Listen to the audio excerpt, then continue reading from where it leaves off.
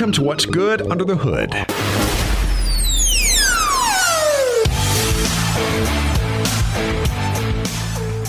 I have no smoke, and therefore I have no intro. Welcome to Will be one. Here we go. And here we go again, another episode of What's Good Under the Hood. Rob 2 is Rob Sanders from AM 1400 Fox Sports Radio. And across from Rob, the owner of Mazda of Columbia, it's Greg Hood. Greg, what is good under the hood?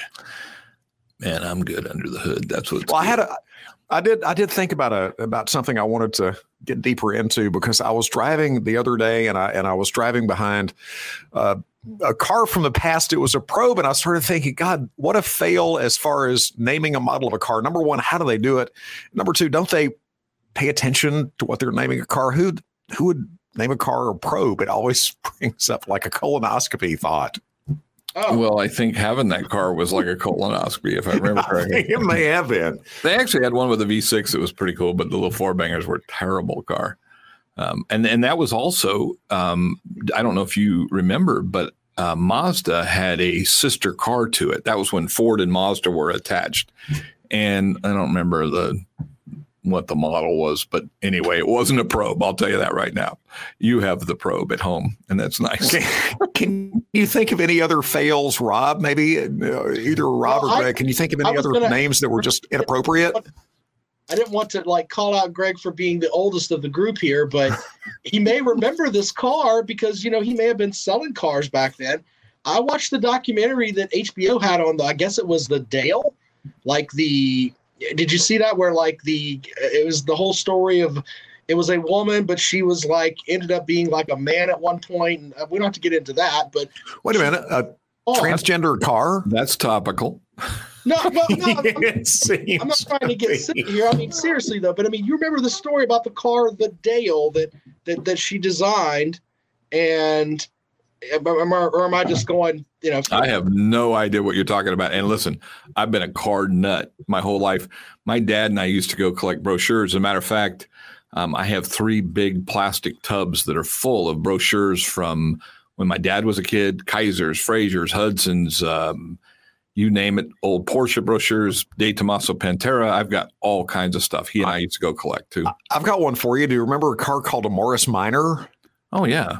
Yeah, Morris Minor. We had one of those when I was a kid. They didn't have enough power to make it up a hill with more than one person in the car. The motor was either 1,000 or 1,100 cc. I mean, it was the same motor that was in an MG Midget, and they were not brisk. That would be they loaded up the family. We drove all the way from Montreal, Canada to Cleveland, Mississippi in a Morris Minor.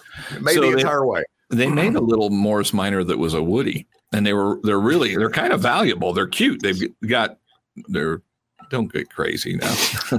Different kind. No, they were actually pretty neat. Those and a Mini and all that kind of stuff. I like the original Minis. I think those are a great car. But yeah, Morris Minor. They're British Leyland, which is MG and Triumph and Jaguar and all that stuff back then. And Triumph was a cool car. Some of them. There were a few that the TR7 I wouldn't put into the awesome car category. Yeah. TR8 was a TR7 with a V8 in it. That wasn't so bad. They made a weird car. It was called the Stag, and a friend of mine's mom had one, and they were a upper end Triumph, and they had a V8 in them, a dual overhead cam V8. They sounded really, really good. They had chrome wire wheels on them, and most of them, some had alloys, and they didn't look as good. When they had the chrome wires, and they didn't look good, and they had a roll bar that went over the top of them that was kind of odd, but they were a neat driving car. But they didn't really ever take off that, Jensen Healy and that kind of stuff. So there's been some weird cars. What about the DeLorean then? You had to see a DeLorean. Oh, I've driven a DeLorean. They're awful. That was a Volvo V6 that was in those. They're just absolutely a POS. I mean, that was a terrible car. The coolest one I ever saw was somebody, partly organic. I don't know. Whatever. I saw one that somebody had painted, and I know that's kind of against the whole theory of having a stainless steel car. But when they painted it, it was dark blue. It was beautiful. I mean, the car just was stunning, but it devalued it to nothing, which I think they're not too far from nothing. I think you could buy one for probably 15, 20 grand. They never really accelerated in value, and they're just an awful car. I'll tell you, speaking of awful cars, the Pontiac Aztek. So I was a general sales manager of a Pontiac Olds GMC store in Sacramento years and years ago. And the Pontiac Aztek came out, and I'd heard some rumor, and I think it's correct, that it was designed by Consensus. They would have groups that would get these focus groups that would get together and talk about the needs. And if you really looked at the car, it was kind of the start of the sport utility in some weird kind of way. But it was, I'm not going to use that word. It was ugly. Let's just put it that way. If you guys can all remember. I just found it. I just found it on. Yeah, it's not real pretty. And so they delivered them to the dealerships, and then they sent in these kits where the back hatch goes up and a board and a tent went in it, and you would have a tent hanging off the back of the car. And they thought that was going to be just this revolutionary thing that you can take it everywhere. And they were a turd with wheels. Okay. Found that too. There you go. Isn't that unbelievable? That was like they have that. They thought they had just developed sliced bread right there. They thought they had it all, and we couldn't give them away. Okay. Yeah, isn't that lovely? There's a guy enjoying like a camping experience. Yeah, and it probably wouldn't get him home. That was the problem. They were just bad.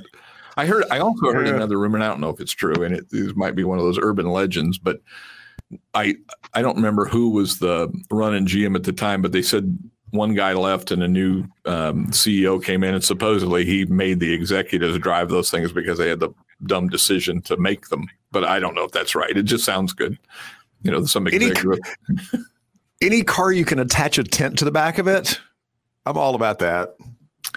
Well, you know, they make kits that you can put them on top of them. And as a matter of fact, my brother and sister-in-law have some kind of apparatus that goes on their vehicle on the top of it, hangs off the back. And that's their idea of camping. And God bless them. They like to hike and do all kinds of stuff, and it meets their needs and they like it, but I wouldn't do it.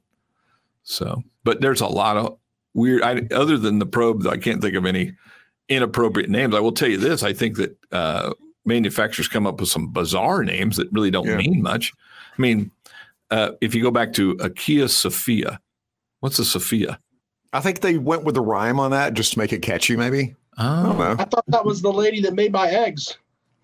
Yeah, Sophia. That's right. Yeah. What eggs? Man, that's beautiful. Speaking of that, are you eating eggs, trying to keep yourself all proteined up? Or are you still lifting weights? What are you doing? I agreed to do another competition in February, so I gotta. Since we talked about it in an early podcast about you doing your competition, we never addressed the fact that you actually were successful, but you didn't break the record because you touched your leg. Yeah, when you lift in powerlifting, if you touch the top part of your leg above your knees with the bar, it's like they penalize you for that, and so. So you had the record weight up, you just happened to touch your leg.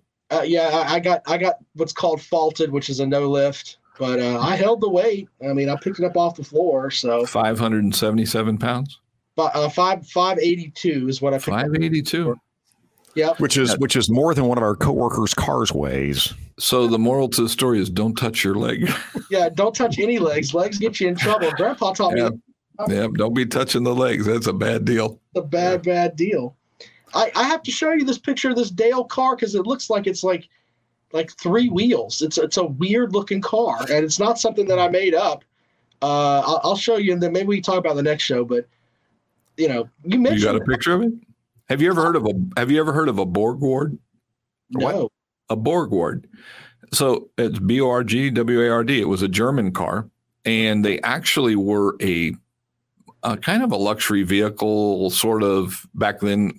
I think they're intending to compete with Mercedes and all that. And a funny story about a Borg Ward is my dad worked for the California Department of Transportation. It ended up being Caltrans, but back in the day, he was working in Fresno as a right-of-way agent, and he came out into the parking lot. And I hope I get this story right, but I think I'm right. He came out into the parking lot, and there was a guy next to him that had a Borg Ward, and the car wouldn't start.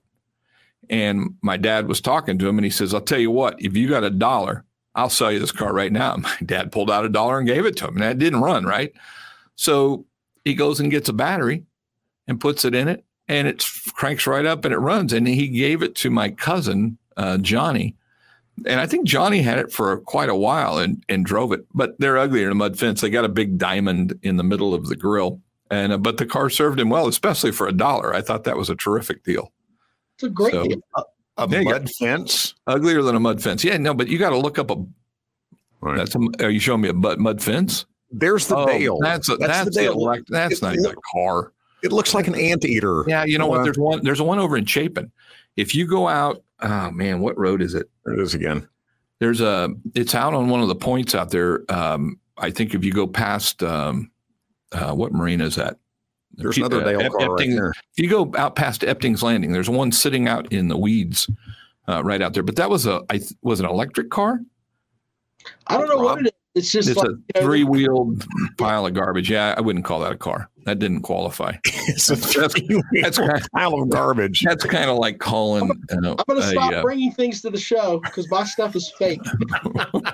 Fake news, Rob. Now, listen, you know what? People need to learn about ugly, hideous things that people attempted to be a car. I didn't know you called it a Dale, though, but I've seen them. That's what it was called, was the Dale. Yeah, well, yeah. Now, I'll watch it on TV. Don't get upset. Okay, it's no problem. I think, what was the Tucker? Remember that one?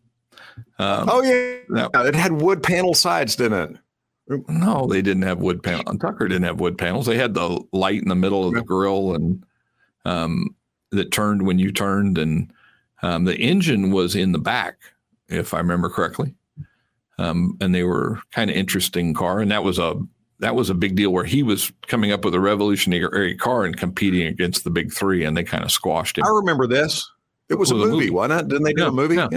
Yeah. Pretty good movie. Yep. Pretty good. But I don't. Other than Talladega Nights, I don't know any other really good car movies.